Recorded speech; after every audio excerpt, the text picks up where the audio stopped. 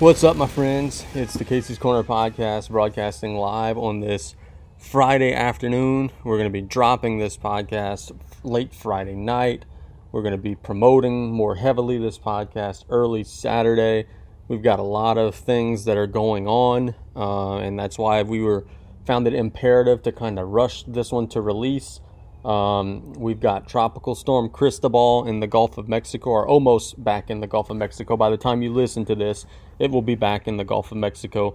Forecast models and tracks take it our way. So we're going to talk about that. We're going to have DJ Rhett on the phone lines. DJ Rhett, obviously, a social media phenomenon locally. He's got tons and tons of videos, hundreds of thousands of likes and shares. We're going to talk to DJ Rhett about his career, the things that he does, where's the inspiration for all of his videos come from, and all that good stuff. So we'll talk about that. Then on a more, quote-unquote serious business topic, we will have South Lafourche Levee District Executive Director Windell Curole on. He's going to talk to us about, hey, there's a storm in the Gulf. Are our levees ready? He's going to give us a rundown of some progress that has been made. One thing that the levee systems have done, they've taken full advantage of this wonderful spring weather with limited rainfall. They've done a lot of work. So we're more ready now than what we've been in years past. Wendell's going to talk to us about that. And then in between, we're going to talk a little bit of COVID, and then we're going to wrap up the show with a sports update. Drew Brees has apologized for his comments that he made about disrespecting the American flag. And I actually took the time. I've called out AEW quite a bit on this show. And their fans have lambasted me, said that I'm not giving them a fair shake. I took the time on Wednesday to watch their entire episode cover to cover. I'm going to give an honest evaluation of what I thought, and so we're going to do that at the back end of the show as well. But we're going to start with Cristobal and then some COVID, and then we're going to take a break and get to our calling guest, and then we'll close out with the update involving sports. Cristobal is currently on the tail end of Mexico's coast. It's about ready to get back into the Gulf of Mexico. By the time you're listening to this, these numbers are going to be dated, but the 1 o'clock advisory had it 20.5 degrees north, 89.8 degrees west, moving north at 12 miles per hour. Maximum sustained winds at 40 miles an hour. A couple of things to pay attention to. Yes, the forecast guidance does take the storm in this direction. Yes, it does take the storm almost over Terrebonne Parish, almost sort of at the Terrebonne-St. Mary border, which, and I'm going to try to think of a way to say this that doesn't sound like I'm just blowing smoke up your ass, because usually that would be like the worst possible, track for a storm to take. But the National Hurricane Center has said that with Cristobal, guys, if you hear some noise behind me, neighbors are building a house across the street, and they're literally on their roof right now doing some drilling and sawing, and so that's what the background noise is, if you guys could hear it. But the National Hurricane Center said in their advisories that this is a storm that most of the moisture and most of the winds and everything are outside of the center. So this is one where if you get hit head on, it might not be as bad, because they're forecasting that the heaviest of the storm surge, the heaviest of the winds, the heaviest of the rains will be located to the east of the center. So if it does come right over us, yeah, we'll see some winds and everything like that. But that would mean that, the overwhelming vast majority of the worst impacts would be over Mississippi and Alabama. They still don't know all the way what's going to happen yet.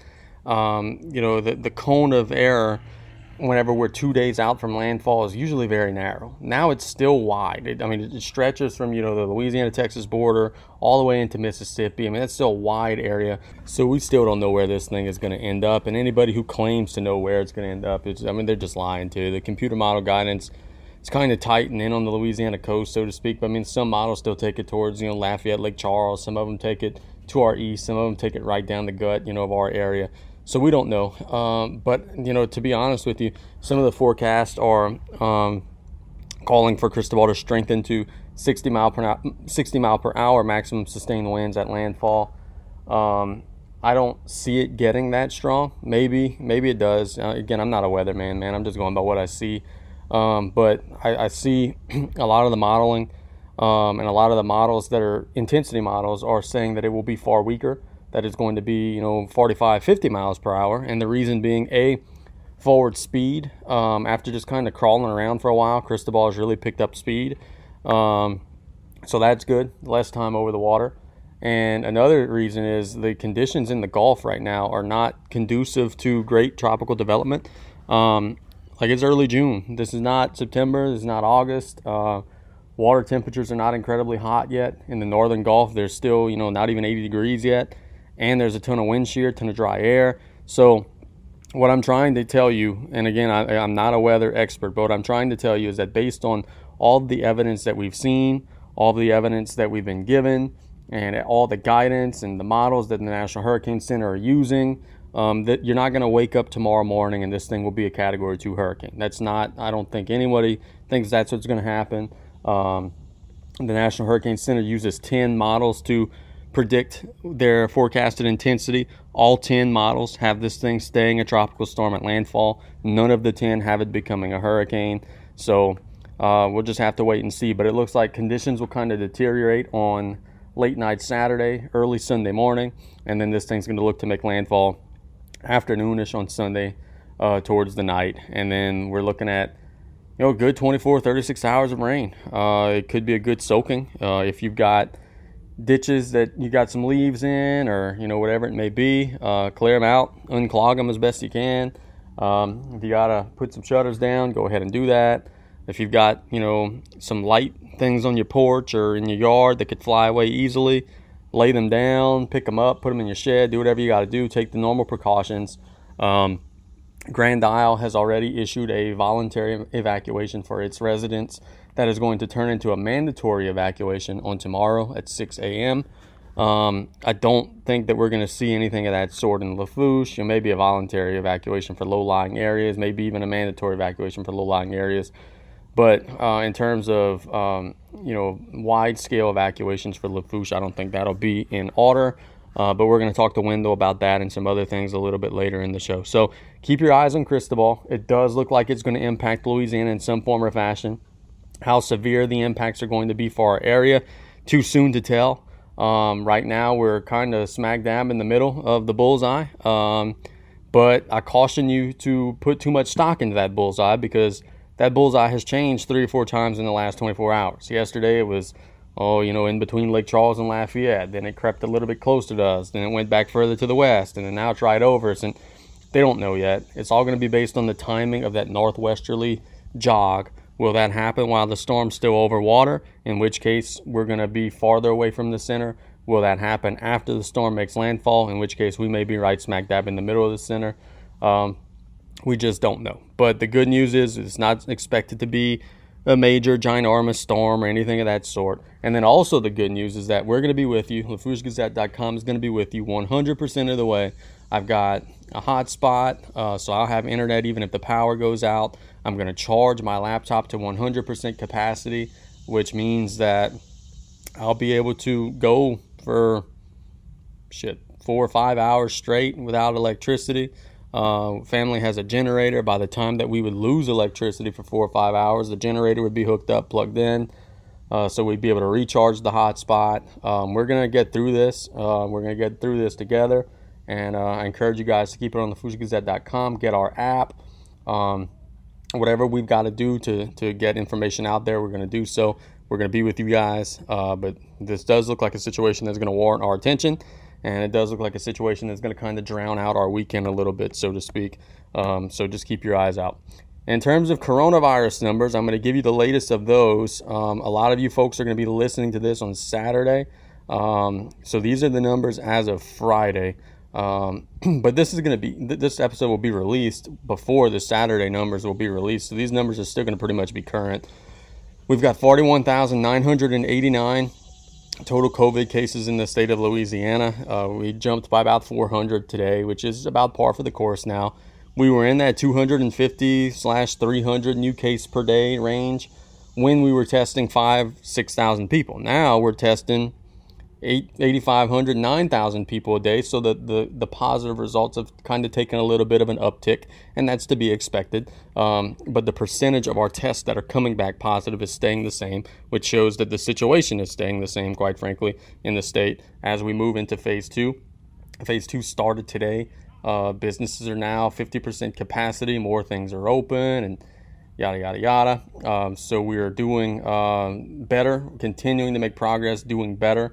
And now we've just got to be in a situation where continuing to make the progress and continuing to build on the progress that we've built in the last couple of weeks. 2,801 people have died from COVID-19 in the state of Louisiana. The overwhelming vast majority of the people in the state who have died are 70 and above. Almost 1,900 of that 2,800 are 70 and above. And let's see, almost 2,400 of the 2,800 are 60 and above. So this remains a more serious problem in the elderly, and it remains a most serious problem in the elderly with pre-diagnosed conditions. So one thing I want to stress is that we say often this is a problem that is most prevalent in the elderly, and it is. That's a factual statement. But what I want to stress to you all is that if your great aunt or great uncle or grandma and grandpa catches this and they're 76 years old, that doesn't mean that you need to start, planning a funeral either. There have been 7,228 patients ages 70 or older in the state who have contracted COVID-19, and there have been almost 1,900 deaths. So yeah, they have by far the highest death rate, but that also still means that more than 5,000 of those people have recovered. So you still have greater than a 50-50 chance, far greater than a 50-50 chance. So even if you're the elderly, if you're an older person listening to this and you catch it, we're praying for you, and you are the most at-risk part of the population. But all portions of the population are still beating this more often than they're succumbing to this. And I just wanted to stress that in case of, a family member that's elderly that catches this or whatever it may be. Yeah, it's a time for prayer, and yeah, it's a time to, take care of them and take care of yourself and your family and all that. But I think that we as a media have done a poor job in illustrating that every single one of the age groups is beating this at a rate far greater than they're succumbing to this. So everybody's fighting, everybody's doing the best that they can. And I think, as our medical professionals are getting more experience into what works, what doesn't work, we're doing a little bit of a better job. 604 patients are hospitalized in Louisiana. 75 of those are on ventilators. Again, remarkable progress. Even as we've reopened, we've made consistent, steady, remarkable progress in our hospitalizations. Whenever we started phase 1, our hospitalizations number was still greater than 1,000. Now we're approaching getting into the 500s. So the numbers continue to drop like a rock. Ventilator use continuing to go down. 75 patients on ventilators, so that's incredible to see as our situation continues to get more and more clear.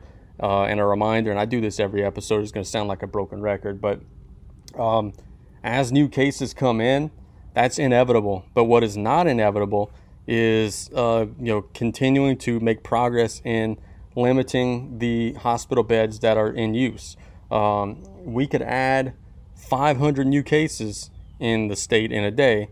And as long as, just a handful of those have to get hospitalized, and as long as we're continuing to keep up with our hospital supply, we could continue to go forward in the reopening plan, because the process of shutting down and then reopening was all about maintaining space in our hospital system. So as long as we're doing that, we're in good shape. 604 are hospitalized, 75 are on ventilators. Those numbers continue to go down, and they go down at alarming rates and, quite frankly, unexpected rates as we continue to make tremendous progress.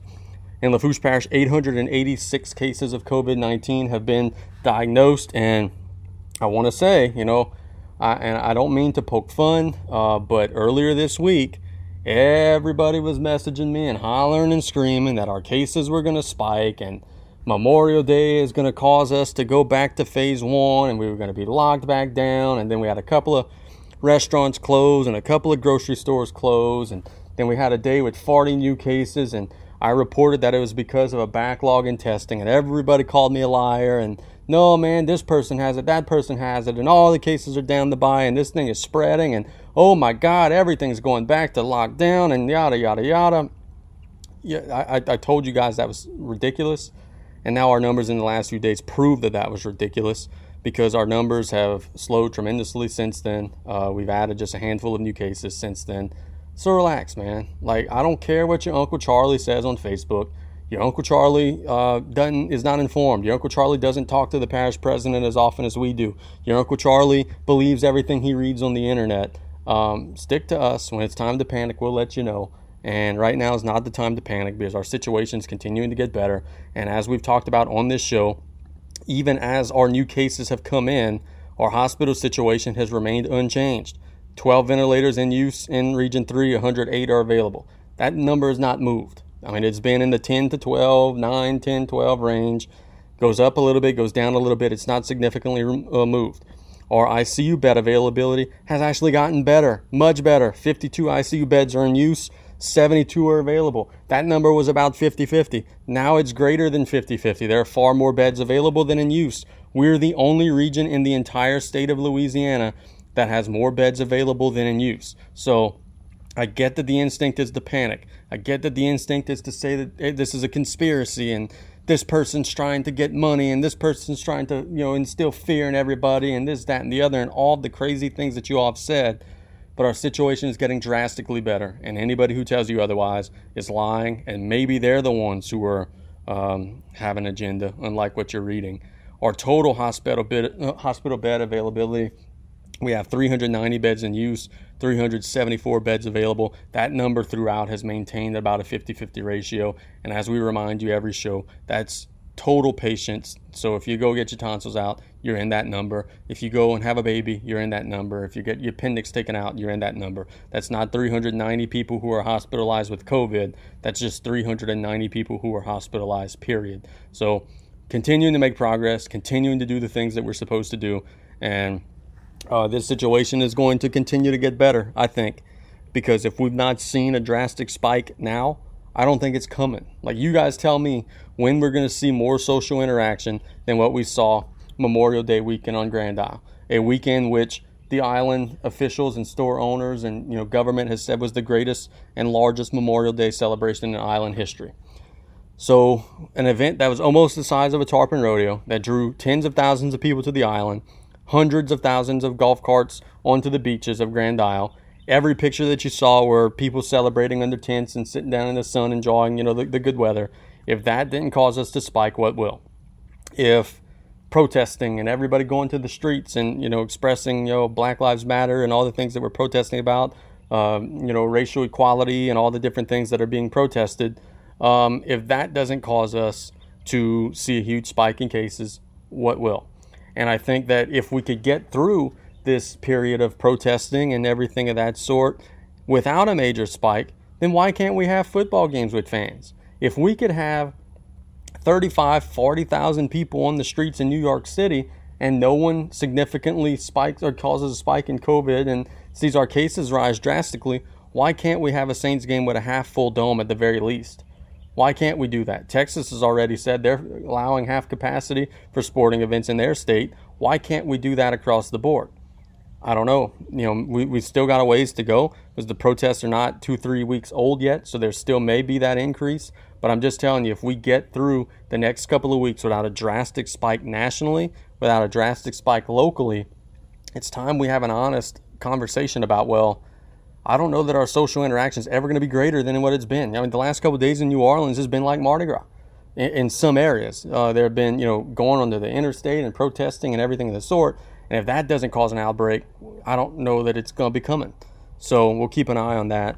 And one last thing I'd like to touch on. Nicholls State University has announced they're renaming 2 of their buildings on campus to try to promote a more diverse campus. And I hear the outrage and I hear the people telling me that our history is being erased and all this. And I think it's laughable, man. Things change. History doesn't change, but things change. If Nicholls feels that it will allow them to attract a more diverse student population by changing the names of those buildings, why would anyone be against that? Doesn't mean that in Louisiana history they're not going to teach the Civil War. Doesn't mean that in Louisiana history they're not going to talk about Beauregard. Doesn't mean that they're not going to talk about the Civil War. But if it allows them to generate even just 10 students a year additionally because of changing those buildings, why would someone be against that? It's just a building, man. That building doesn't pay your bills. Most folks, until I reported on this story, didn't even know that the buildings were named that. So the blinded outrage, I think, is a little bit interesting. It's just a building, man. They could call it whatever they want. They could call it the Skittles Hall on the campus of Nicholls State University, and I think that it wouldn't make any difference to me. But if it's offensive to just 5% of the people, then that's 5% too many. You've got an opportunity to offend nobody. So let's go ahead and just get this right and offend nobody. I applaud Dr. Kloon for making that decision, and I look forward to seeing who they decide to honor in the future with naming those buildings. So let's go ahead and catch a quick commercial break. Find us on iTunes. Get our app. There is a storm in the Gulf. What better way to get your news than have it sent straight to your phone? You don't know if the internet is going to go out in the next couple of days. You don't know if the electricity is going to go out in the next couple of days. Go to iTunes or to your app store, type in Lafourche Gazette right now and download our app. We're going to do the rest for you. Every story I post will be sent straight to your phone. If you think that that's overwhelming, if you think that's annoying, you could go into the app and choose exactly how many push notifications you get. If you don't like sports, you could turn off sports notifications. If you don't like political news, you could turn off political notifications. But do whatever you got to do to make sure that you are getting the most up-to-date information. And also, find us on iTunes, subscribe today. We'll send all these episodes straight to your phone. We've got a growing listener base. We're getting 100 plus downloads now on each episode. But don't get left behind, guys. We're going to continue to grow, and we want to make sure we continue to grow our subscriber base so that we could entertain as many people as possible. It's a tough time for everybody right now. There's a pandemic. People are concerned about their jobs. People are concerned about, a storm in the Gulf. They're concerned about the future. Quite frankly, it's going to be a rough summer in Southeast Louisiana potentially. So we're going to try to entertain people as best as we can, keep people informed as best as we can.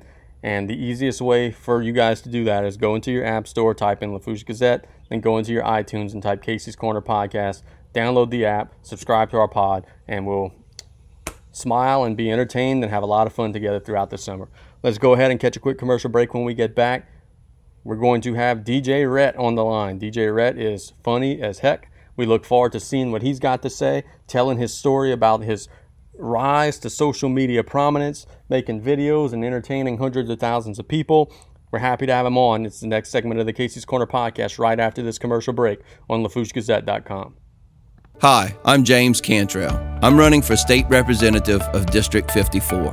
I'm not a politician. I'm a businessman and a problem solver. I'm running for state representative because I want to provide solutions to the many problems the great state of Louisiana is facing today. Speaking from experience, this bayou and its people mean so much to me. I was born and raised here. It is heartbreaking to see our businesses closed, from the tanking of our national, state, and local economies to our shrimpers, teachers, oil and gas workers, and every industry in between. We need a representative working for a better future for everybody. I believe that together we can revive Louisiana. I humbly ask for your support for State Representative of District 54 on July 11th. Together, we can create a strong future for our Louisiana. This is a special election. Early voting starts June 20th and lasts for 2 weeks. Remember to vote James Cantrell, number 264, Courage, Strength, Loyalty. Paid for by the James Cantrell Campaign Fund. It's a new day. Yes, it is.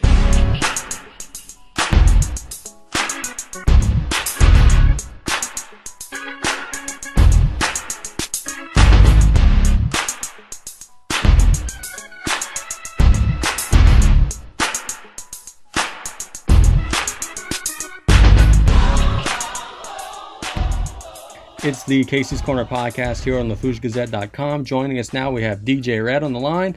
DJ Rhett, how you doing, my friend? I'm doing good. How about you? Doing good, man. Look, you've got such an interesting and entertaining story. It's a story of a guy who just making videos, doing things that you like to do, like to entertain people, like to make people laugh. And then it blew up to become this big old thing with 200,000+ Facebook followers and everything of the sort. Right off the top, I got to ask you, man, tell us a little bit about that journey, and did you ever in a million years think it would get to this point? So basically, I graduated. So when I was younger, my brothers were kind of like the sports guys, and I was kind of like the guy that just wanted to stay in his room, and play with his electronics, Sega, cameras, everything. So when I was growing up, I really wasn't. I was fascinated more in capturing stuff around me. So I was the guy that had the video camera that the big shoulder mount that you throw over, the big Sony one that looked like a transformer way back in the day with the VCR tape. Sure. I would video everything, and I'm talking about bad weather. I would video myself dancing. I would video my dad cooking. I would video I would interview people, and that was just something that I enjoyed doing. And then as I started getting older, I started developing my craft, started writing a little bit more. When I was 15 years old, I started DJing because I was intrigued with music, but I was too lazy to learn an instrument. So I bought tons. I hit pawn shops and bought CDs for like $1 a piece. Got my first set of SP2 speakers, and I had a Sony CD player that I paid $800 for. $800 for a CD player, and a dual cassette tape deck where I DJ'd for little kid dances. And that's how I kind of got my start. And I started entertaining the kids, singing, dancing, stuff like that. And as I started getting older and everything like that, the social media started popping its head. I had a MySpace. I would do stuff on that. I opened up a YouTube account in 2007, started putting my silly videos on there. Facebook came around in 2009, did some silly videos on there, trying to build a following. And then, just one day, I turned on my phone and did a rant about how people can't diet in Louisiana. I'm a very advocate. I go to the gym a lot, but if you're living in South Louisiana, there's so much good stuff to eat that you have to work out in order to stay in shape. So we work out to eat over here. But when I did that, I turned my phone on and I did a rant about how in Louisiana you cannot have a diet in Louisiana. It's just too much good food around there. So a little 4-minute rant that I did about 4 years ago, and I posted it. And within about 2 hours, I had like 200,000 views. I was like, wow, this is amazing. And when you get that first video that starts to go viral or starts to have a little traction, it's almost like an addiction. You know what I'm saying? It's like, okay, now I got to beat these numbers. And I want to say maybe about 3 weeks later, I did a face swap video to the song "We Are the World," and as a joke, just kind of silly, and posted it. And a week later, it had over 1 million views, and about 5 months later, it had 35 million views. So a lot of people were like, you need to open up your own page. So in 2016, I opened up my own page called DJ Rhett. That's, my stage name, what I go by. And pretty much the rest is history. I mean, I just started making videos, and it just started catching on. And when it started catching on, we coined the phrase "y'all catching," because that's what we say down here in the South. If somebody's fishing on the side of the road, we pull over, we roll down the window, and we say, "Y'all catching?" We say that all the time.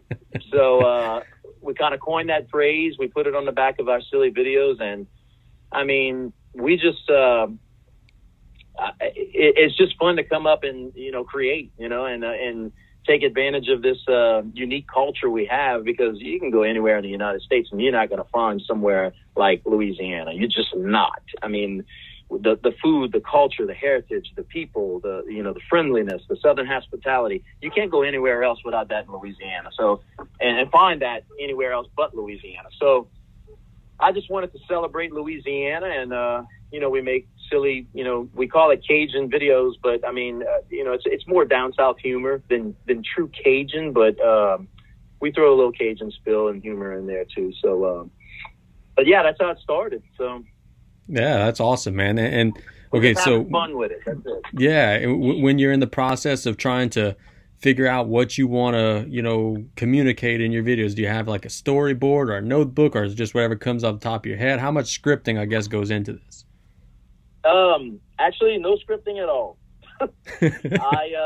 I might have an idea in my head, and I just kind of think of a movie scene or a song that is kind of similar to that, and I just kind of change everything around. It's a neat little, I guess, skill that I have.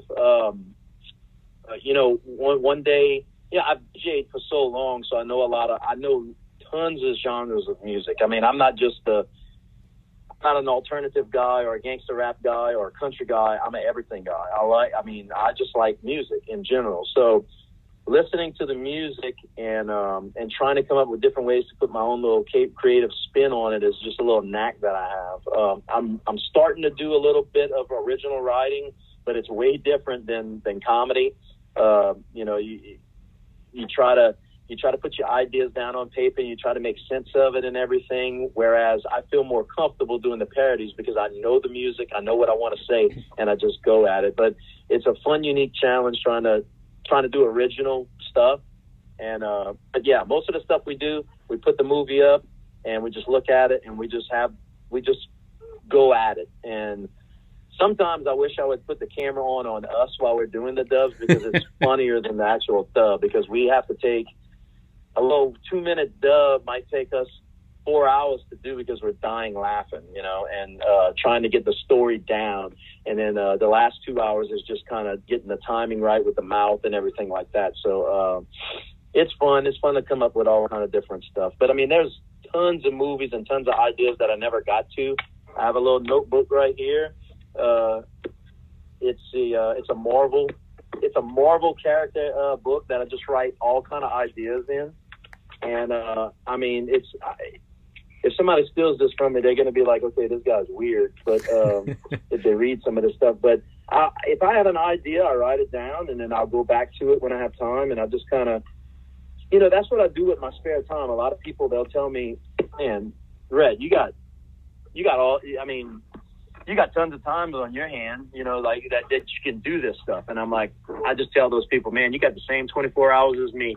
I just choose to create and write music and do dubs and video while other people sit and binge watch Netflix for 8 hours. I don't do that. I get up and I either have a camera in my hand, a microphone in my hand, or a keyboard computer in my hand, and I'm trying to create something. So that's just my nature. That's how I've always been. I hear you, man. And when you are, sitting down and watching a movie, do you ever kind of see a scene and think, yeah, I could probably use that? Like, are you kind of judging the things that you're watching while you're watching them? All the time. My wife hates it because I'll be in the house and I'll hit mute and I'll just talk over a scene, like just do it. And she gets so mad. She's like, you got two sides. You got two types of followers. You got followers that follow you because they love what you do, and you got other followers that are like, you just totally ruin a movie for me for the rest of my life. Especially The Notebook, because I got girls, women that actually message me on the page. They can never watch The Notebook the same again when that scene comes on. We dubbed the scene when they're arguing in The Notebook, and we kind of put our little spin of how couples down here argue about, women not letting their husbands go to the Tarpon Rodeo in Grand Isle, which is a major problem in Louisiana. Oh yeah. So we poked fun at it, and that's probably one of our most popular dubs that we did. We released that one about 3 years ago, and that one has over 1 million views. And then, we just play around with ideas. Topics of Louisiana, fishing, weather, culture, food, and like for weather, for instance, that's the one thing I'm on right now. I teamed up and reached out to WDSU News Channel 6, Daniel Graves, and I said, hey man, look, I have an idea. I want to take one of your weather clips and just kind of put my spin on it. And he says, oh yeah, man, I'll watch your stuff. Yeah, go ahead, have fun with it. And about a year ago, it was about a year ago in April of last year, there was a stretch of weather where during the week it was beautiful weather, and we were just talking about it. Golly, we stuck in work and it's beautiful weather. Well, let's get together this weekend. And there was a period of like 5 weeks where there was cold fronts that just kept coming through on the Friday and just totally destroy Saturday and Sunday for you. But the weather was beautiful during the week. So I was like, man, I got to dub that, because that's basically what it is down here in Louisiana. You got beautiful weather during the weekend, and when you want to go fishing and hang out with your fathers during the weekend, it's raining. So yep. I said, man, it would be great to dub a weather segment. And I reached out to them. I usually reach out to local people to ask for permission before I even do anything. And he said, go for it. And that one has just under 3 million views. So I started doing a lot of weather dubs, and they're actually been doing pretty well. I did one for I don't even know what they call that hurricane right now. Is it Cristobal or Cristobal? What is it? Cristobal. I said it's either Cristobal or Cristobal. I don't know what it is. I hear you, brother. And look, everything. We just go in the studio and we let it roll, man. I mean, we if you go in there with a script, to me, scripts are just not genuine to me. If you go in there and you're in the moment, that's what makes, a lot of songwriters out there. They'll go in there and they're in the moment and they just do it and they release it. They don't care how silly or how, it's just unique and it's in the moment and people can relate to that. But if you sit down, you script stuff out, and they'll know you're reading from something. We're not reading at all. We're just looking at the screen and saying our story, and it turns into magic somehow. So. Is okay, you said the folks at Channel 6 were already fans. Is there ever anyone that you've encountered that you didn't know, that whenever they said, hey, I watch your stuff, that you kind of like, yeah, man, that's pretty awesome? Yeah. I got one story that blew my mind. 2 years ago, my wife and I went to Napa Valley, and we were celebrating our anniversary there during the summer, and before we left, I called and made some reservations at a winery, and gave her my information and everything. And she said, "Okay, Mr. LeCointe, we'll see you in 2 weeks." And I was like, "Thanks." Hung up the phone. 5 minutes later, I get a phone call from California, again, the winery that I did, and I said, "Hello, yes, Mr. Rhett. This is I forgot her name, but such and such from Napa Valley. Just I said, yeah, you confirming the account? I mean the confirmation and everything." She says, "No, actually, I was just calling you. Are you that DJ Rhett that's on social media?" And I said, "Yeah, I am." And she says, "Oh my God," she says, "I've been following you for about 2 years now, ever since you did that We Are the World video." She says, "You are hilarious." And I was like, wow. I said, "That's California, So we went over there, and I tried to look for her, but I couldn't find her anywhere. It would have been kind of cool to just meet her, take a picture with her and everything like that. But that was one of the, wow, this is crazy. I got somebody from California that actually recognized the name and then just put the face together and was like, "Oh man, let me reach out and see if that's the guy." That was crazy. But yeah, I get comments from Choppa. I've met him, Keith Frank, the guy that does Haters. Just a bunch of local Louisiana talent that's out there has reached out to me, and they want to take part in what I'm trying to do, and that's just let people know that Louisiana is a great place to come to. Like I said, we celebrate the music, the culture, the people, and everybody wants to be a part of it. And it almost brings me to chills and tears to think that people are calling me saying, "Hey, I want to be a part of what you're doing." And I was like, man, I was just doing this to goof off, And then now it's become almost a part of me where I'm like, okay, what am I going to come up with next today? I gotta entertain my I got to entertain my followers, what I can come up with. So it's always a struggle every day to come up with new material, but it's also fun, and it's also trying to, just like I said, make Louisiana, a better place, and everybody just enjoy it. And it's stereotypical, Louisiana people. We got plenty of stereotypes over here, but I try to celebrate it in a good way. And I hope that Louisiana's proud of what I'm doing, and it seems all positive so far. So, yeah, I don't think you have to worry about that, brother. I think everybody's definitely very proud. Now, next question I wanted to ask you, okay, if you take us behind the scenes a little bit. If you got a video and there's two people talking to one another and the voices are varying, is that all Rhett, or do you have some friends along the way that are pitching? So probably since we started doing the dubs and doing the comedy, the voiceover comedy and stuff like that, we've had probably about 5 different voices in all of those dubs. 80% of it is me. 20% of it is another guy named, I'm not going to say his name because he don't like to be, I would call him Stick. That's his nickname. Yeah. He always says, "Don't post me, bro. I don't want nobody to know who I am." But Stick has Stick does the high pitched voice. He does like the Hulk Hogan and the women voices. So I don't know if you watch some of the wrestling stuff, and he's got that high pitched voice. He's the one that actually says, "Y'all catching?" He's the one that actually does the high pitched stuff. But gotcha.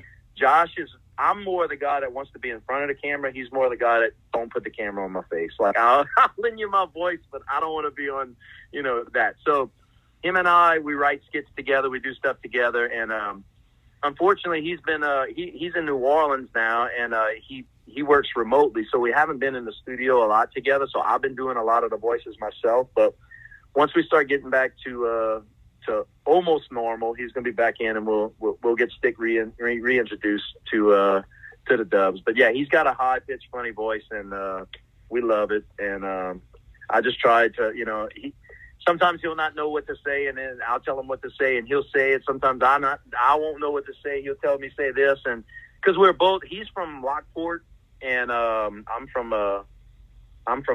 Chauvin, Cocodrie area, so. We both know the different bayous. We know the dialect. We know what people are talking about. He might have a word that he'll say, and I'm like, "What is that?" And he's like, "Well, it's this." And I'm like, "Well, we say it this way," because that's what makes Cajun culture so unique, and down the bayou here so unique. Somebody might call something one thing, and somebody might call it another thing.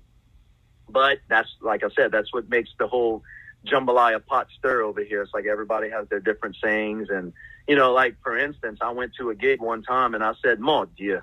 And "Mon Dieu" means my God in Cajun French. Well, I didn't even know they had another way of saying that. Apparently, Pierre Park, they say "Galafad," and I don't even know what, I didn't know what that was. So it's actually kind of neat to learn the dialect from your own state. You know what I'm saying? It's like, it's so twisted. You got Creole Cajun, you got Southern Cajun, you got Northern Cajun, you got Cajun, there's all kind of different types. And it's just interesting and fun to meet the different people from the state. I'll go to different, gigs, or I'll go do talks in front of schools and stuff like that. And it's just so cool to meet these different people and, the different styles, but we're all part of the same Louisiana. So it's actually pretty cool. Got a question from a listener. They want to know, how long did it take you to get the Grinch costume on, and were you able to keep it once you got it off? Okay, good question. The Grinch costume is, it takes about maybe 45 minutes to put the prosthetic on the face, because you have to get your face as clean as possible, and you have to put different layers on as far as the latex. And once that mask comes on, it ain't coming off. Like, you have to use some like adhesive to actually, because if I try to pull it off my face, I'll rip the skin off. So it takes about 45 minutes to put the prosthetic face on, and then not long to put everything else on. But when I'm in that suit, it is so miserable. Like, it's miserable being in that suit.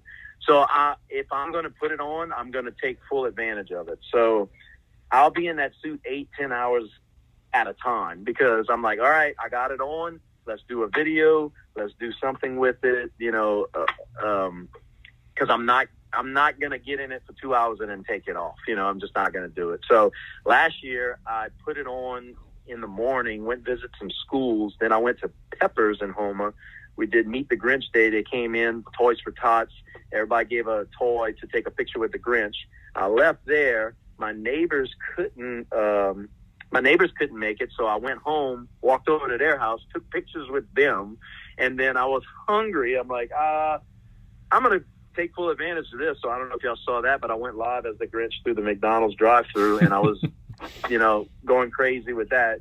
And, I stunk the high hell at that point, because, think about it. You got all this stuff on top of you. You got hair on you. Like, it's so bad. Like, when I pull it off, I'm soaking wet. It's so gross. Like, I'll pull the mask off, and I'm gonna probably get pretty gross on this, but it's like an oyster that's inside of it. It's so bad, man. But it's fun just to see the kids' faces and everything. I'll do it again. Usually when I put the suit on, I get sick, because it really does take a toll on your body. It really does. Like, I can't breathe. Your face you have to breathe through your mouth. you have about a 50-pound suit you're carrying, and South Louisiana in December, it's 70 degrees outside. It ain't 30 degrees, Yeah. So it's hot, But when I see the smiles on the kids' faces and people are running up just because I'm dressed as the Grinch, like I said, I suck it up and do it because that's what I just want to be a pillar for the community. I want to make people smile, make people laugh. It doesn't matter if I'm DJ Rhett doing the Couillon, if I'm the Grinch, or if I have any other characters. I'm just going to try to make people smile. So yeah, the Grinch costume, it's, you can only wear the mask maybe twice, and then you have to purchase a new mask. So the mask is about $200. So that's why when I say I put it on, I take full advantage of it. You have to, you have to take full advantage of it. So, but yeah, I still have the outfit, still have everything, but I do have to get a new mask for this year. So, because the Grinch will come out again this year eventually, if we're not in quarantine anymore. So I got you, brother. But the Grinch is used to quarantine anyway. He lives in Mount Crumpet. So, what do you do 9 to 5, man? Fill us in on what normal life is like for DJ Rhett. Well, so I work for PCM, Pipeline Construction and Maintenance. I do a lot of their PR work and all their marketing work. Well, while I started doing stuff for them, the guys that own the company, they said, man, we should, market out your marketing skills, like offer it for services and stuff. So we created a company called Stellar Media, and we actually, we're a full-fledged marketing firm. We do videography, we do photography, we do websites, we shoot commercials. We also, the owners of PCM and Stellar Media own Louisiana Connection Network, LCN, which is a TV network. We're in 28 parishes, and we're creating content, which, some of the listeners may have seen it before, the Y'all Catchin' Show with DJ Rhett and Sean P. That's going to be played on there, and then we're actually starting to film new shows to put on there, and it's all going to be local. It's going to be, basically a lifestyle channel for Louisiana. And I think with what I'm doing with DJ Rhett, Y'all Catchin', Stellar Media, I think it'll go hand in hand with a Louisiana-based super, cable station where we can, just do local programming, local tourism dollars can go into it, and just get the word out that Louisiana's here for tourism, and just to come on over because it's a cool place for it's literally sportsman's paradise, and we want people to come over here and celebrate that with us. So that's my 9 to 5. That's my 9 to 5 life. It's straight marketing. So I don't even call it a job. I mean, our studio, I call it the man cave because we have computers, we have editing suites, we have a music studio, we have green screens, we have everything we need to create magic. So it's like I said, it's not a job. I love it. It's a blessing to wake up in the morning and come do something you love. There's no doubt about that. But look, man, I thank you so much for your time. Stay safe during the little storm that we're going to have here and all that good stuff. And kudos to you for all the progress that you made, man. You're doing great work. All right. Well, no problem. And y'all go make sure that y'all stock up on y'all little supplies and, wash y'all little hands, and y'all stay safe, Shaq. Thank you, brother. All right. Yeah, and y'all keep watching. I'm on DJRhettLive.com on the internet, and on Facebook, I'm on DJ Rhett Live. You can pull that up. Instagram, DJRhett_1. I don't do much Snapchat anymore, but if you want to pull that up, that's DJ Slurpee. And I'm also on TikTok, but I don't do TikTok. That's kind of silly to me anyway. So my main social medias are Facebook and YouTube. So, and it's all on DJ Rhett. So Google DJ Rhett and have a laugh. You got it. Thank you, brother. All right, man. Thank you, Gabe. That was DJ Rhett doing a great job as always. Let's go ahead and catch a quick commercial break. When we get back, Windell Curole with the South Lafourche Levee District. He's going to let us know if we're ready for Tropical Storm Cristobal right here on Casey's Corner Podcast. Hey guys, I know it's a commercial break, but it's me again. But I want to tell you guys a big secret. I know how you guys could get the news in Lafourche Parish, the hottest news, all the things that all your friends and all your family members are talking about first before everyone else. How? By getting the Lafourche Gazette app. Go to your app store, get the Lafourche Gazette app today. You'll get push notifications right to your phone anytime anything breaks, anytime anything exciting happens, anytime there's anything going on in Lafourche Parish that people are talking about. We're going to be talking about it, and we're going to send it right to your phone. So go to the Lafourche Gazette app, find it on your app store today, download it, 100% free, 100% news, 100% local, 100% all the time. Download the Lafourche Gazette app today.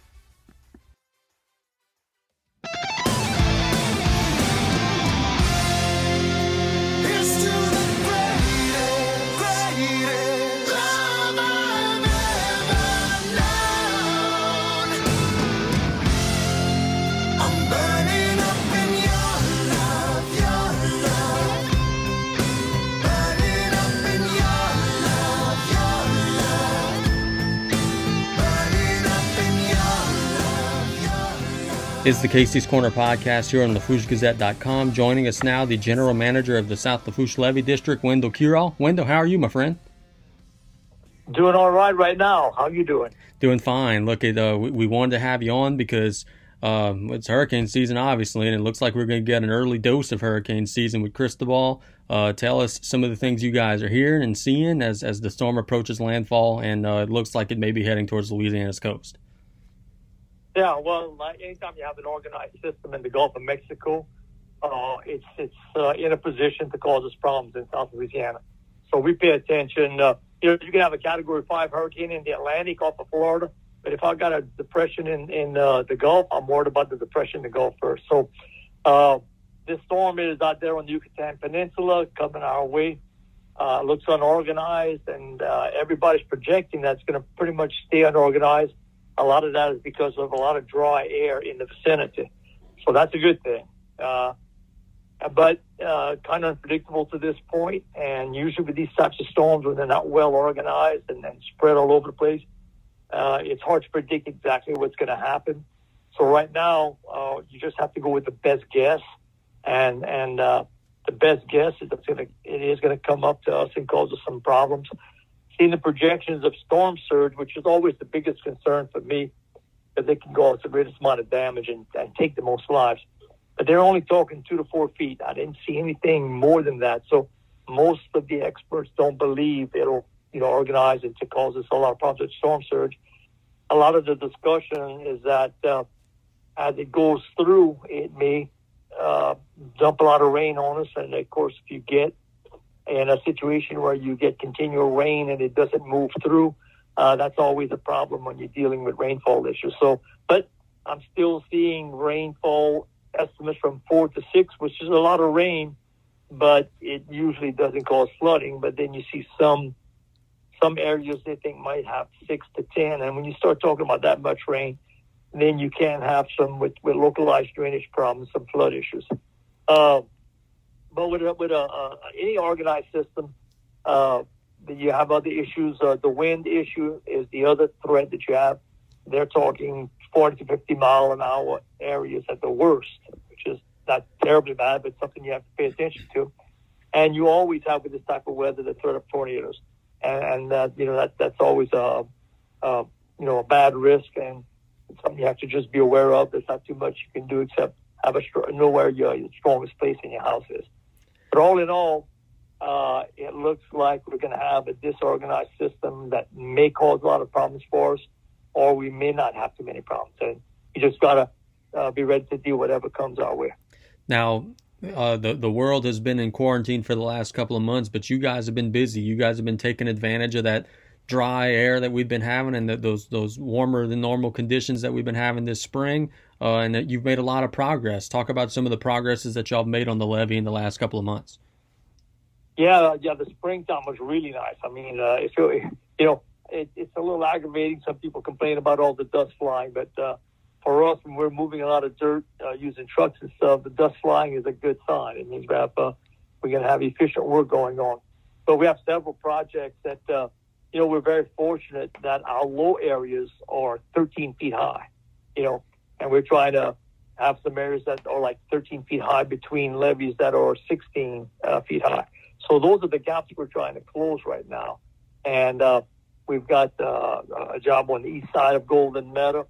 It's not a very large gap, but it's large enough for a major storm to flood us through. So we're trying to raise that from a 13 to 16. We have a lot of work going on both sides of, like, on the west side near the Baseball Arena and the Baseball Pump Station. We're raising levees from about 13, 14 to 15 to 16, and in some areas up to 18. So that's a real improvement. Of course, we finished the gate that goes over LA1 near the Leon Ontario Lock south of Golden Meadow, and getting that in place was fantastic. It's of course the southern part of our system, the most at risk.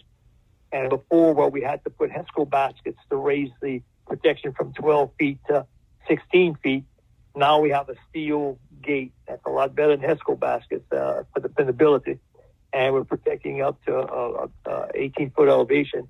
But the thing about it is that we can wait a lot later in the issue to allow as many cars to go through before we have to close it. And then after it's finished, it's a lot easier to open it. So that's a big advantage for the people outside of the system coming inside for protection and when they leave to go out.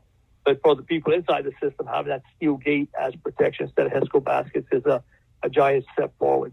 And then in the La Rose area, where we had an 8-foot level of protection with some eye walls tied to the floodgate, which are not accepted anymore by the Corps, we replaced that with some 13-foot elevation protection with some A-frame eye walls, A-frame sheet pile walls that are now accepted. And so we've improved the protection along the bayou in the La Rose area, right there at the floodgate. So a lot of work going on. We're doing some work also on the east side near Clovelly. Clovelly Farms is a little bit low, and the area that's most at risk is the southern part. So we've got a project started there.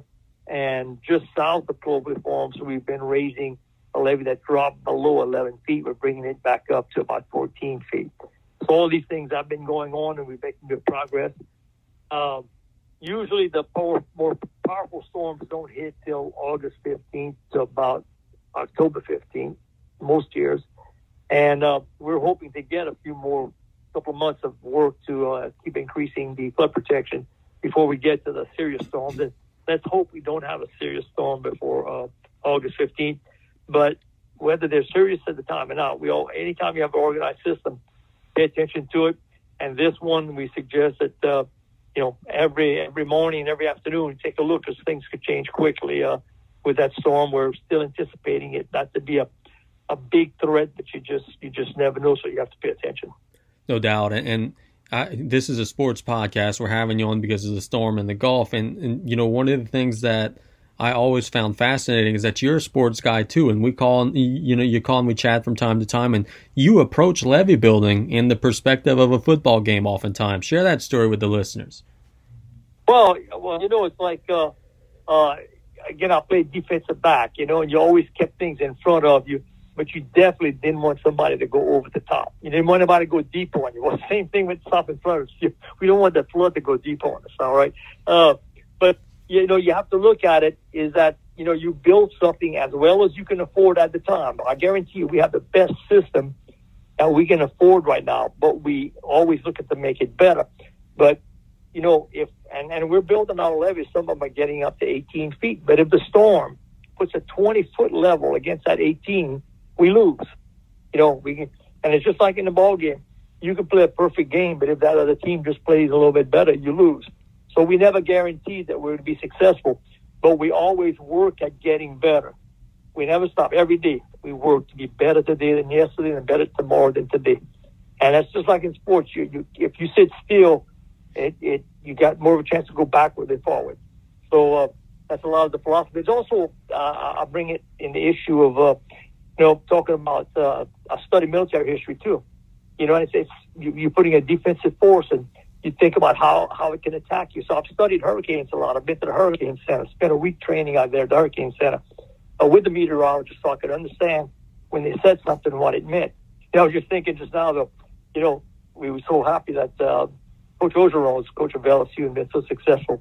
But, when he played the Miami Hurricanes, he was playing a football team. When we deal with hurricanes, we're talking about the real thing. It's competing the same way. We want to win, And as much as it's joyful when LSU wins, when we keep the water out, it's life and death, and it's the survival of our community. So we take it real seriously. But I really do look at everything like I used in football. I used to flag football in college.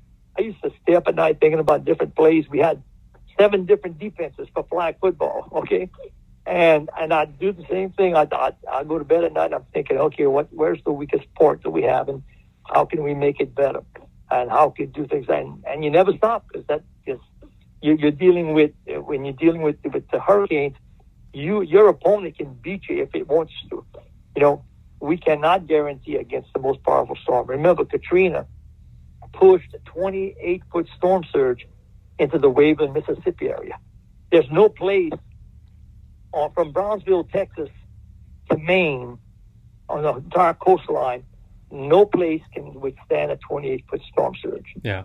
Now, right now, with the protection around New Orleans, it has a chance, okay? That's about the only place. There's nowhere else. I'm telling you, 28-foot storm surge, and Katrina made that happen. Luckily, those are very rare events. So what our job is do the best we can, and the storms that don't have water higher than our levee, we want to make sure we win that. But, it's also just like a boat. One hole in the system and the whole thing sinks. So you can't just concentrate on one part or another part. You have to look at it as a whole, and you're always looking at the worst part. And you want to make that worst part better. And through the years, what I found is that I've been around here long enough. I worked on enough worst spots that now the best spot is the worst spot. And that's a good situation. Yeah. That means we're making progress and we're getting better. But, it's one of those things that you cannot guarantee that we're not going to flood. So when we see a really powerful storm coming, and we tell people, we advise emergency preparedness that, look, you urge people to leave and let the levee system protect your property. Don't depend on it to protect your life, because we cannot guarantee. Even if everything's great and you've done everything, and our levee is a little bit higher than the storm coming in, and it looks like we're going to win, you can get a barge or a large boat, just clip the top of the levee, and that way you lose the system. So although we keep on trying to work better, we always understand that there's no guarantee that we'll be successful. So in the large storms, we still urge people to get to normal high ground somewhere, and you have to go a good distance. In Mississippi, you got to 23-foot elevation about 6 miles in. To get to 23-foot elevation in Louisiana, we have to go in almost to Baton Rouge. Yeah. So, those are the differences that we have compared to other places. No doubt. And you talked about that journey of making continued progress. How much, better or safer you think we are now compared to, 10, 15, 20 years ago? Unbelievable. I mean, when you put, let's say, a 5-foot improvement in an area, you make a 5-foot levee. Well, you put 5 feet at ground level, you're still at 5 feet. So we're putting 5 feet on top of 10 feet. Now you get to 15-foot protection. And, I looked at, there's the highest flood event in the history of the Gulf of Mexico. And, of course, we had the 20-foot elevation for Katrina. And then you had Carla in Corpus Christi, Texas, pushed about an 18-foot storm surge. But after the top 5 storms, most storms are not much higher than 16 feet. That's in the history of the Gulf of Mexico flooding. And then you look at Louisiana, the history of the flooding. The worst was 17.9 feet east of New Orleans during Hurricane Katrina. And then you have just 1 or 2 storms over 16 feet. So we've been able to raise the southern part of our system the minimal 16 feet, and some of them we're up to 18 feet. And on the northern side, we are protecting up to 13 feet. We've never had more than 6 feet on the northern side. And even the recommendations that we've had from some of the studies on flood elevations, they talk about 8 feet, but we're building to 13 feet on the north end. So we are doing everything we can with no guarantee that we will get some just terrible storm, that everything works right for the storm to be powerful. Again, I just want to remind everybody, we think we've got a pretty good system, and we're going to continue to improve it, but we can never guarantee that we're not going to flood. No doubt about that. And in terms of, getting this thing to where it is now, it's taken a commitment from every single person who lives here, because we're taxing ourselves. Talk about, that buy-in from the public and that cooperation, because it feels like whenever you guys have needed something, the public has come through. Oh, absolutely. Look, we'd be dead in the water. Our community would not exist. I want you to look at Leeville. South of Foods, parts Golden Meadow, Galliana, back parts that cut off on the roads, would look like Leeville if we didn't have the system. And Leeville would look like Golden Meadow and Galliana if it did. Now, take a look at that stark difference. So the need to get that done was critical. And, we were lucky. We had Big Gibby pushing hard to get comprehensive hurricane protection for us, and was able to get the Corps to authorize our program. And we were building and making some progress, but we flooded 1985. The system was far from complete, but it helped keep some water out. We had Juan flooded us, but there was a 7-foot elevation on the outside of the system. We flooded terribly inside, but it was only 4.5 feet. Without the system, we would have flooded to 7 feet. As it was with that 4.5 feet, 30% of the homes and businesses flooded. But imagine what it would have been if we'd had 7 feet of water inside. Yeah. So from that point, we finally closed the system in 1992, 1993. And since that time, since Juan, we have never had hurricane flooding, storm surge flooding. There have been some rain events that ponded some water where drainage wasn't real good, but that's the only flooding we've experienced. So that's good. Everybody around us, and I'm saying everybody around us, has flooded from hurricanes since 2000. We're the only system south in the coastal that has not. So we tried to take that success, but that success was there only because after Katrina, we were basically decertified by the Corps of Engineers, and we weren't put with all the other authorized projects into the Port Supplemental in Congress that year, where they were going to raise all those projects up to the new 100-year level. Well, they left us out. And we went to the taxpayers, and 82% agreed that they would pay a 1 penny sales tax. And I guarantee you, without that 1 penny sales tax, we'd be in serious trouble right now as far as the existence of our community as a place you could dependably work and live. And it's also reflected in our success. We now, for most of our people, have preferred risk in flood insurance, which is the lowest rate. We have houses, let's say, value average $180,000. A lot of other places, and we used to pay $1,200 or more, and now it's down to about $450 flood insurance a year. So we're getting some benefits because of that extra time and money. But again, without the people voting to pay that 1 penny sales tax, I don't know where we would be today. Yeah, let's before we let you go, let's talk through the next couple of days here. Do you guys have any loose ends or any finishing touches, or are you just kind of in wait and see mode? What's the next couple of days going to look like for you guys with the levee district? Well, again, with now we're assuming that the storm is going to do what they're saying right now. If they change things, then of course we have to look at things differently. But right now, one of the niceties is that our levee is so high that none of the elevations they're talking about is really going to be a threat to us. Yeah. There is one gate on the Delta Farms Road. Here we're talking the roads as being the place we might have to close the gate. Okay. But the gate we just completed on LA1 near the Ontario Lock, south of Golden Meadow, it's at 12 feet. Okay. And then they're talking at most 8 feet. So we don't anticipate closing that gate. So the only gate we're looking at maybe closing is the one on the Delta Farms Road. And, of course, we look at the water elevation before we decide to make that closure. Other than that, nothing else. Now, we also run 6 pump stations inside the levee system. And we handle and pump down the Borough Canal, which is the place that water can drain to. The parish brings their canals to our Borough Canal. And those pump stations are completely full. We can run 4 days straight without refueling. So that's 4 days, and we can pump. If there's a 5-inch rainfall and it falls steadily for 24 hours, we can pump every dropout. So we're rated at 5 inches in 24 hours. But, of course, you get 6 inches and 7 inches. But our Borough Canal is maintained at a -7, at 7 feet below sea level. And just about all of the houses are at a +3 feet above sea level. So there's a 10-foot differential. That's the way we can the help out from the drainage and rainfall flooding. But remember, you have these different threats. Storm surge is one threat. Rainfall flooding is another. And, of course, you got tornadoes and you have the wind. Hopefully this storm doesn't give us too much of any one of those four threats.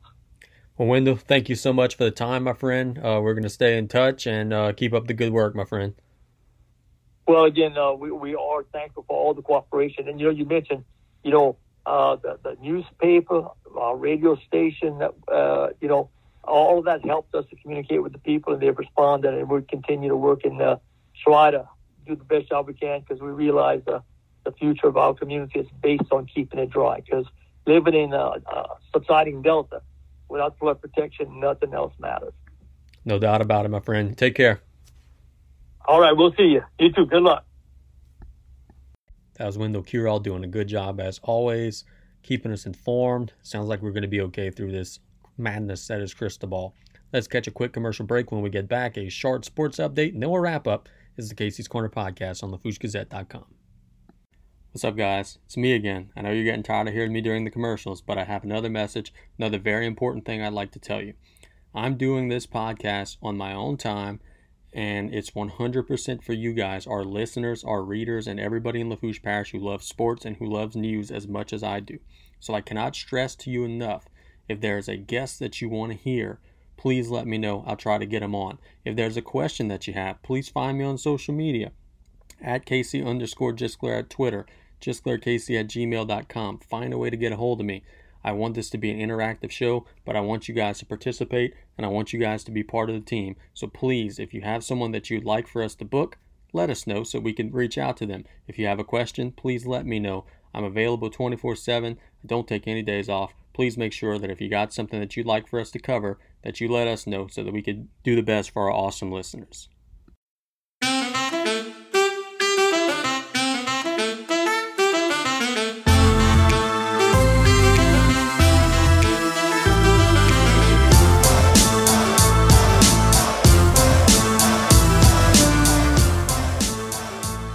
We thank our calling guest, DJ Rhett. We thank our calling guest, Windell Curole, for keeping you guys informed.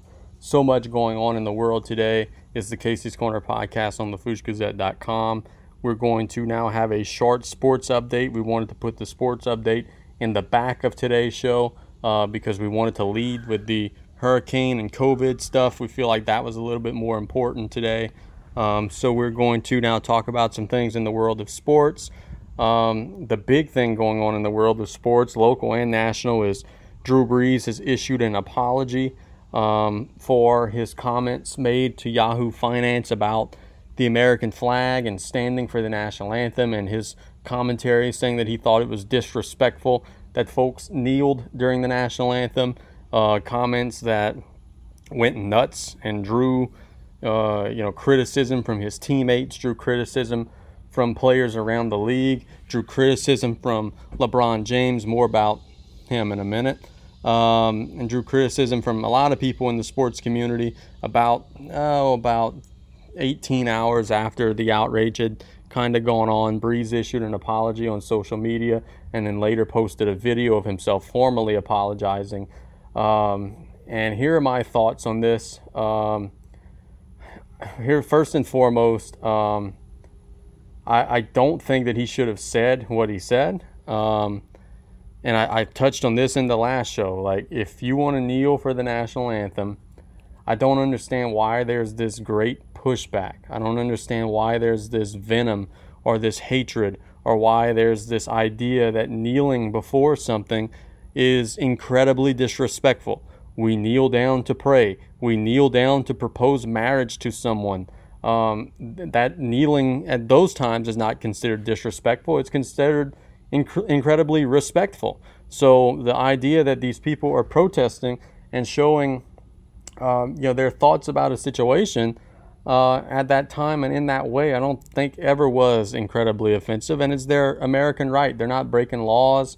I would be more inclined to say that they're being disrespectful if they were burning a flag or whatever it may be. I think Brees would have been better served to just say, hey, I stand because of my grandparents, and I stand because I feel a certain type of way. I think whenever he threw the word disrespect in, that's when it became a whole nother animal and a whole nother thing. And he's apologized. He said he's going to educate himself a little more on the issues and stand more with his teammates to try to rid ourselves of this, social injustice and some of the police brutality and some of the other things that are causing protest. And a couple of things. First, I think that we now have to forgive the guy. If he shows that's a genuine apology and makes genuine effort to, mend fences and build back those bonds with his teammates, we have to, accept that apology. This is a guy who's done too much good for too many people in our state, in our area, helped to rebuild the city after the storm, has done countless things to raise countless amounts of dollars for countless amounts of people. We can't just turn on this guy and say that, we're done with you forever because of 10 seconds of bad judgment in an interview at a question that probably he didn't expect to come his way. We can't do that. We've forgiven far too many people for far too greater offenses. Was having a debate with one of my friends on text messaging, and he was saying, well, man, he better watch himself or else his NBC career may be in jeopardy. And I was thinking to myself, are you kidding me? Like, Ray Lewis arguably may have killed someone, and he still has his television career.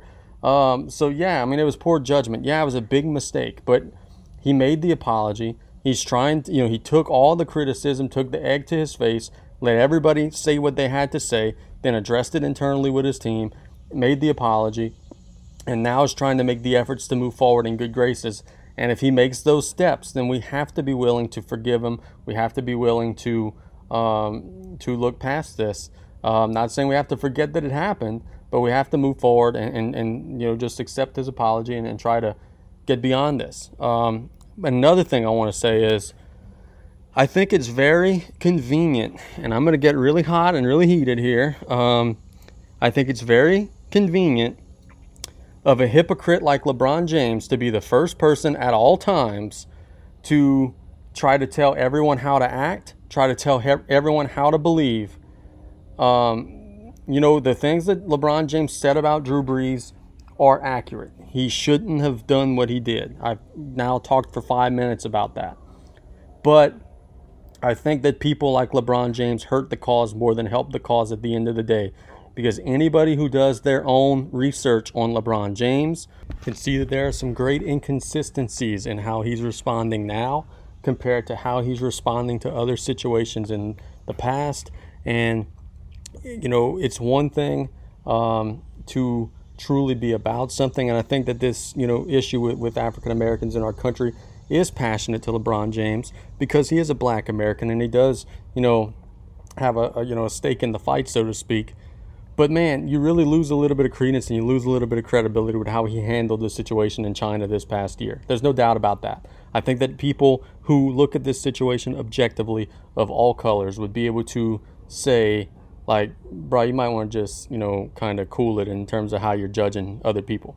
For anybody who's not familiar, LeBron James in this past fall, let's go back to the beginning. Rockets general manager Daryl Morey put on social media that he stood with Hong Kong, a tweet that I thought was reasonable, that probably 80% of people would think is reasonable, but that he got lambasted for and almost, quite frankly, fired for because it tarnished the NBA's reputation in China, because the Chinese people, their communist country, Hong Kong is trying to hang on to their democratic liberties and trying to free themselves. And they're being further suppressed by the Chinese government. And the NBA, fought back against Morey's tweets and said, hey, we don't want to make any rash judgments against the Chinese people, yada, yada, yada. Why? Because they knew that they would lose hundreds of millions of dollars if they took that stance, which, sure enough, they still did lose hundreds of millions of dollars, was China pulled all their, broadcasting and everything of the NBA in their country. But LeBron James had an opportunity at that time to stand up for the people of Hong Kong, had an opportunity to stand up for democracy around the world, had an opportunity to stand for equal rights for all people, of all races, of all creeds, of all nationalities. and he folded. He folded. He melted like a candy bar left in a car on a hot summer day. He folded. Instead of making a comment, instead of standing up for those poor people in Hong Kong, he said, we don't know enough about it. We're misunderstood. We don't have enough information about it. Same for Steve Kerr. He's Captain Woke on social media, calling out every single Republican lawmaker, calling out anybody who doesn't believe the way that he believes. Steve Kerr had an opportunity to stand up for the people of Hong Kong and folded and said that he couldn't make a statement about that. So my thing is if you want to be about equality and you want to be about humans and humans having rights, and more power to you. That's the stance you should take. That's the stance that I take. That's what I believe personally. But you got to make sure you're consistent. It can't just be only whenever your shoe brand profits off of it. It can't be only whenever your boss says that it's okay to talk about it. LeBron James is a powerful enough figure. He had an opportunity. Even if the NBA told their players, don't comment on this, he had the opportunity to go bypass that and speak on it anyway. Had an opportunity to make a statement. What's the NBA going to do? Are they going to suspend LeBron James? Hell no, they're not going to suspend LeBron James. I know that. You know that. Anybody who's listening knows that. He had an opportunity to draw a line in the sand on that day in the fall and truly become a global beacon for peace, truly become an ambassador for equal rights for all people around the world. And he folded.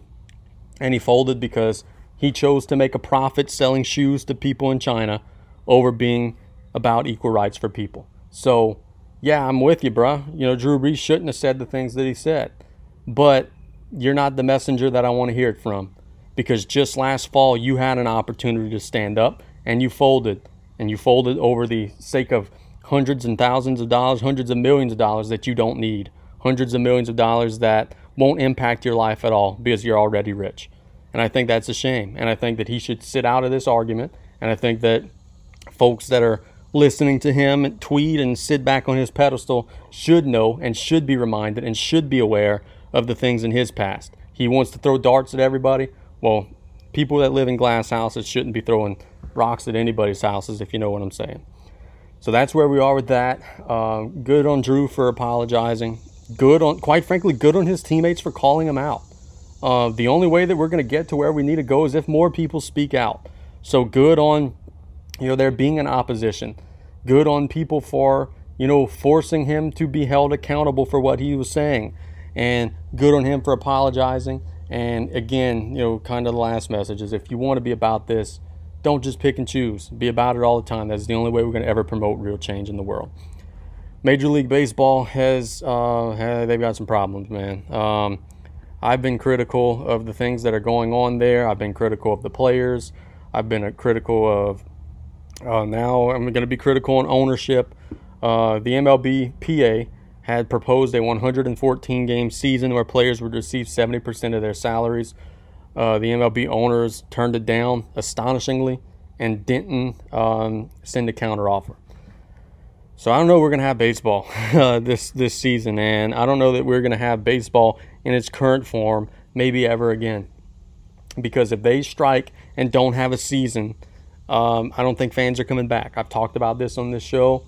I mean, some fans will come back, obviously, but I don't think they'll ever come back in the numbers that we've seen. And that'll mean these big fat contracts that players have, those are going to go away. That'll mean that, these big skyrocketing payrolls, those are going to go away. It's not going to be good. It's not going to be good. If you turn on the American people when they need you the most at a time where, and it's even worse now than what it was 2 weeks ago whenever I went on my big rant. Because at that time, we were just dealing with a pandemic. Now we're dealing with a pandemic and a rioting culture, a culture that's looking for something that we could grasp on together and be united on together. And they're still saying, nah, bro, we're good. We don't want to do this because we feel like it's unfair. Millionaire athletes are turning down millions of dollars to play a sport because it's not enough millions of dollars. And billionaire owners are suppressing the salaries of their $1 million employees because they feel like they wouldn't profit enough. You could choose to be on whatever side you want to be on, players or owners. I think they're both wrong. I think that they're both acting shamefully, and I think that they're both going to have an egg on their face whenever the fan base don't come back. There's going to be baseball in 2021 for sure. There may be baseball in 2020, But if they don't get a long enough season and a more fulfilling enough season, and money's the reason that doesn't take place, that sport's in trouble. That sport's in big trouble. And I'm curious to see how it shakes out. So before we end this show today, I talk a lot of wrestling. If you don't like wrestling, I'm going to tell you right now, hit stop, put down your phone, you're done for the day. Because the rest of this episode is going to be about wrestling. I'm a big WWE guy. My friends tell me that I should be a big AEW guy. I tried earlier in the AEW's run, couldn't get into it. And now I especially have a hard time getting into it because there's such a social media mob on Twitter and Instagram and Facebook and all these people, these marks who are telling me that every single thing that AEW does is the greatest thing in history of wrestling, that it's turned me against it, quite frankly. It reminds me of my small soccer nerd community that I follow on social media. They tell me everything that soccer does is the greatest thing ever. And then whenever I try to get involved and try to join the little circle and ask a couple of questions, I get exiled because I'm not wholeheartedly agreeing with what they're saying. AEW is the same way. Their fans are a mob. Their fans want you to blindly believe everything that's happening there, when I promise you everything that's happening there is not great. They're barely beating NXT in the ratings. This would be like an NBA G League team beating Duke by like 6 points in a game and then claiming that they're now better than the 72-win Chicago Bulls. That's what AEW guy does. They are barely beating NXT. They are scoring an extra innings win over a AAA program, literally a form system. WWE doesn't even hide the fact that it's a form system, so they're beating AAA WWE barely in ratings, and they're claiming that this is the greatest thing that wrestling has ever seen. I think that's insulting to wrestling fans around the country. But with all that having been said, I did sit down and, I like to be a fair guy. I like to be objective. I like to be open-minded. So I watched every single second of AEW Dynamite on Wednesday from cover to cover. And I'm going to break down that show now. There were some things I thought that were good, some things that I thought were awful, and some things that I thought were kind of in between. So to start with the good, Chris Jericho's the best wrestler in the world. He is. In WWE, every single thing that Chris Jericho does gets over. Whether it be writing a name down on a list, he got over the word it in WWE. And now he's got his little stable of guys, and he's in a feud with Mike Tyson and threatening to knock Mike Tyson out, and everything the guy touches turns to gold. He's unbelievable. His match with Colt Cabana was great. That was a high-level wrestling match. I give that an A+. Chris Jericho is the best wrestler in the world right now. And his storyline involving Mike Tyson may be the most entertaining thing going on in wrestling right now. So that's good. I'll be honest. That was wonderful. On the flip side, flip towards the bad. AEW's women's division is terrible. Nyla Rose fought Big Swole, whoever those two people are, on Wednesday. The match wasn't any good. From what people, even the most die-hard AEW fans tell me, their women's division isn't very good and it's got to develop. So, second thing, I like their emphasis on tag team wrestling. I do. I think WWE doesn't spend any time on tag team wrestling, and it's an afterthought. And the fact that the world champion at the next pay-per-view is going to beat one of the best tag teams in WWE in a handicap match, I think expresses that they don't give a patoot about their tag team division. I liked watching Kenny Omega and Adam Page beat Jimmy Havoc and Kip Sabian. I thought it was a pretty good match. I like the fact that they have a flourishing tag team division because I like tag team wrestling. So that's a good thing. That's one thing that they do well. One thing that they don't do well, they don't have enough star power, man. Like, you have 1 or 2 hours worth of TV a week, 2 hours worth of TV a week, and like half of the shows, guys I don't know, and half of the guys that I do know I don't care about. WWE has 7 hours of TV a week if you count NXT, and they glitter their cards with future Hall of Famers. In AEW, I mean, I don't know who Brian Cage is. I don't know who Shawn Dean is. Like, these are no names. Colt Cabana he performed well. I know who he is because of his social media work. I didn't know any of the women's wrestlers. I don't know who Jungle Boy is, who fought Cody Rhodes, though he did perform well in the ring. I guess what I'm getting at is you could have the best in-ring product in the world, and just about every one of the 5 matches that AEW showed us on Wednesday were pretty good matches. But if your guys don't have the personality and don't have the developed character, no one's going to care. And that's where they're really lacking right now, is they don't yet have the star power. Can they develop it? Yeah, I'm sure they can, but it's going to take some time. And that's my biggest argument with the company, is not that, I don't want them to fold. I don't want them to go out of business. I think it's healthy to have 2 companies, but just don't tell me all day long about how great they are. Just be honest. They still have a ways to go. A couple of other good things. I thought that the whole Jake Roberts and Archer thing, I thought that was pretty cool. It was good to see Jake Roberts doing well. Lance Archer, he looked like he was pretty charismatic. Cody Rhodes, I'm going to have some good and bad for Cody. Cody performed well. He defended the TNT championship against Jungle Boy. But it ain't going to last long, man. Like, I get what Cody's trying to do. He's trying to prove that he's super committed and he's super about AEW and he's super about everything that's going on in the company and he's willing to sacrifice everything for the company. I get it. But you don't have to bleed in every match, Cody. You don't have to jump off of the Titantron and do a backflip through a table in every match. Because a couple of things are going to happen. A, you're going to get hurt. It's inevitable. You're going to get hurt. B, whenever you bleed in every match, it lessens the effect of when blood is necessary in a match. Also, when you go through a table in every match and get hit with barbed wire in every match, it lessens how spectacular that is whenever you need to get that effect. I thought Cody Rhodes' match with Jungle Boy was incredible on Wednesday. I didn't think that match needed to be on regular TV. It's too good a match. I mean, he went from the top rope, through a table, onto the hard floor. He bled like a pig. If you're going to do those things, save them for when people are paying to watch you. We don't need to see that every single time you perform, because at some point you reach a level to where you can't top it anymore physically without severely injuring yourself.